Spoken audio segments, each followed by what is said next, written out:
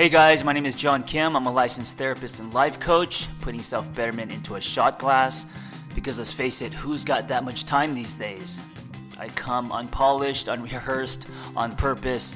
If you're looking for more of a wine glass, you've come to the wrong place. As I get older, my definition of beauty is changing. When I was in my 20s, my definition of beauty was very one note. It was skin deep. It was predictable. But these days, I think beauty is in the discovery. I think it's in the unobvious, right? I think the most beautiful things are found, not announced. So, and listen, I'm still a guy, and when I say beauty, I'm talking about in all things, not just people. But when it comes to relationships and the opposite sex, for me, of course, I'm still a guy. I still like a nice butt, and I still like someone who's pretty and etc. But like taste buds, I think, and this is what I think it's a good thing. Our taste changes, right, as we evolve and grow. And I think that our definitions of beauty changes too. And I think this is really interesting when it comes to relationships, because in our early years, we usually are one note because we don't have capacity. And so we chase after, are attracted to, get involved with people who we think are quote unquote hot, or people who move us or make us laugh or make us feel something. And then as we get older, we realize that relationships are built and that hot is not enough, right? We realize that it requires a lot more to have a sustaining, meaningful relationship. And so with that, we start to put, move what I call our love chips around, and we start to put bet on, not bet, that's not a really good word, invest in different things, And so I think these days, I'm putting a lot of chips on the discovery. So here's my challenge to you. Can you turn your dial or redefine beauty and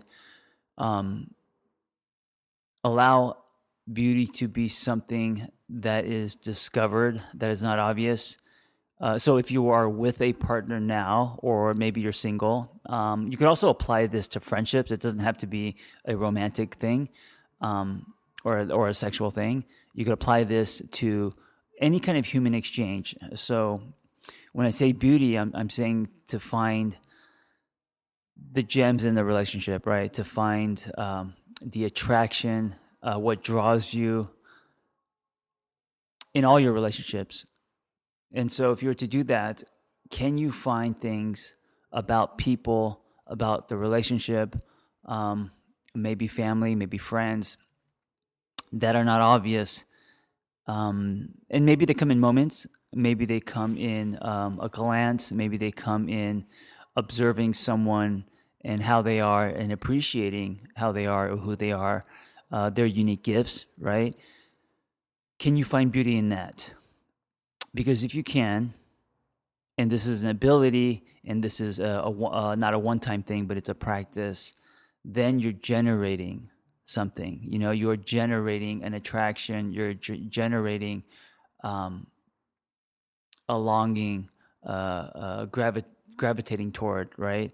And so here's the thing: if your definition of beauty is just one note, or the same definition you had, 20 years ago, or maybe not 20 years ago, maybe 10 years ago, I don't know how old you are, but if that definition has never changed, then there's no deepening, right? So as our definition of things like beauty changes, that's when we can go deeper. And when we go deeper is where we're going to find our evolution, right? And there's also going to be resistance.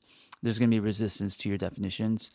There's going to be the old part of you that wants to stamp old definitions and hold on to them with two hands. And then there's going to be this new part of you, this evolving side that is questioning old definitions. So I challenge you to redefine what beauty looks like in all things, but especially in relationships and especially in um, intimate romantic relationships with your partner. Because I think a lot of people get into relationships and the relationships become stagnant.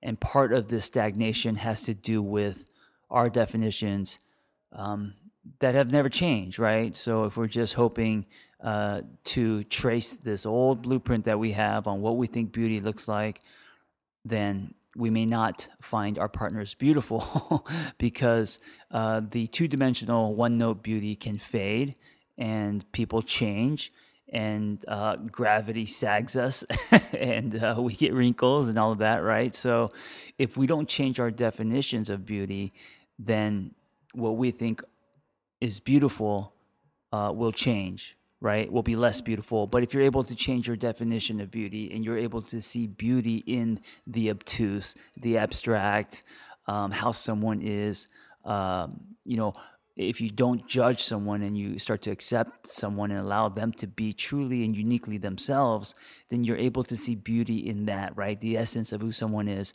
And of course, no one's perfect, and you're not going to find someone beautiful all of the time. And there's going to be shit that people do, especially your partner, that bugs you and that turns you off, of course, because we're human. But if you are able to see a deeper beauty, and maybe the beauty is in their character arc. Maybe the beauty is in their story. Maybe the beauty is in who they are, how they think, you know. Um, and also on top of that, maybe there still is the skin deep beauty. Maybe there still is the nice body or the whatever you find beautiful, intelligence or the humor or the piercing eyes or whatever that is, right?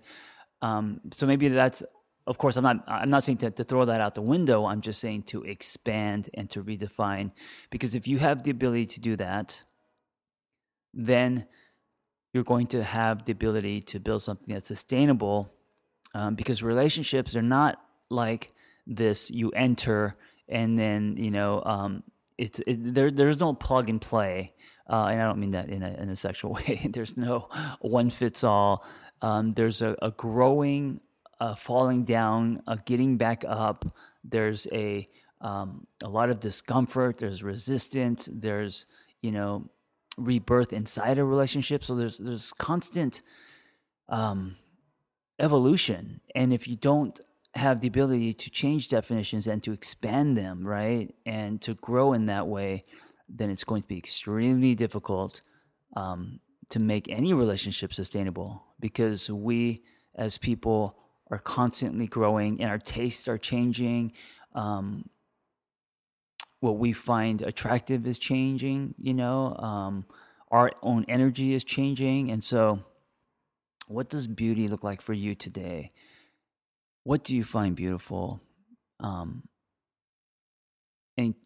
do you have the ability to redefine that? Do you have the ability to flip that on its head? Do you have the ability to see corners and edges and things that are not obvious? And if you have the ability to see all those things, then beauty becomes a living, breathing thing and not just something that you see with your eyes or you feel with your hands, but an energy, an existence, a being, right?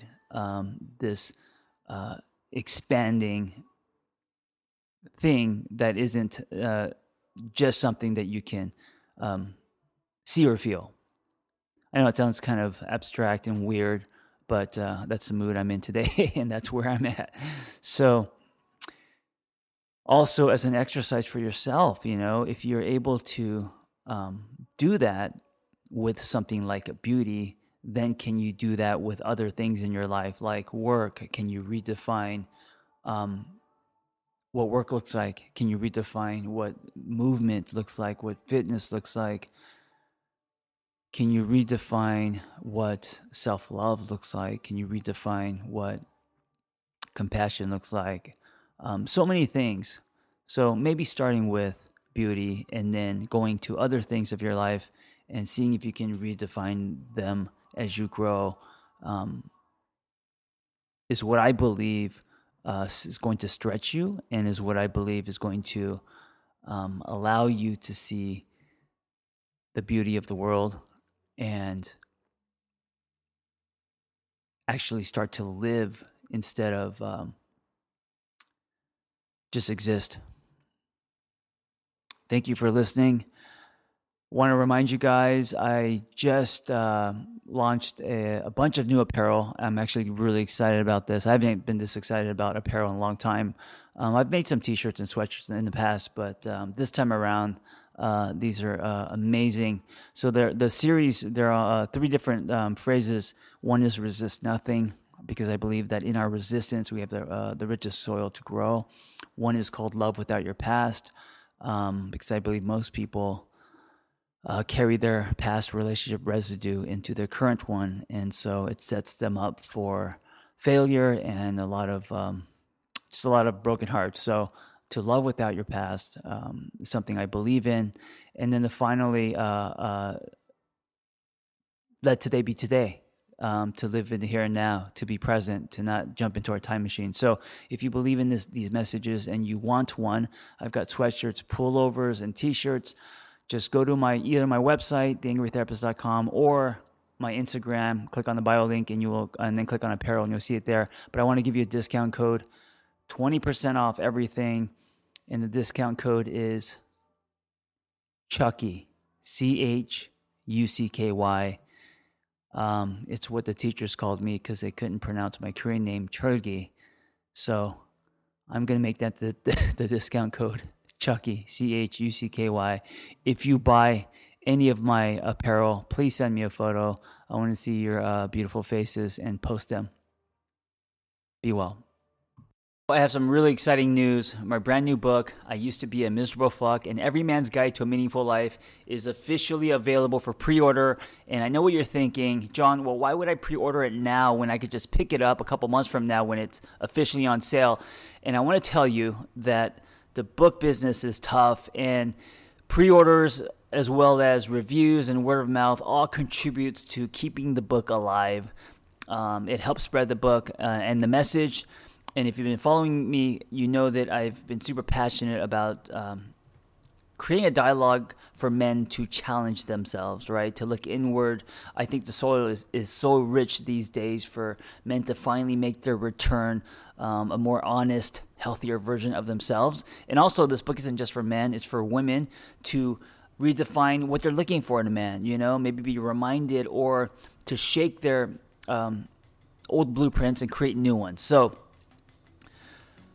I'm really asking you to pre-order my book, and not just for me, but to help me spread the message. And also for anyone who's been miserable, that it's okay to either be miserable or at one time have been miserable, because I think today everyone is, waving this bumper sticker that we should be so happy, and happy is a practice, right? It's not a light switch, and it's okay if you are unhappy, right? So go to my Instagram, The Angry Therapist, and click my bio link, and you will see it there front and center. Thank you so much. It means the world to me. Thanks for tuning in. I hope the dialogue was helpful. Listen, guys, if you want to be a life coach, just go to my website, theangrytherapist.com, and click on Life Coaching Training, and you'll find our Catalyst Intensive. There's only 2 things you need to be a life coach: a story, which everyone has, and a passion to help others.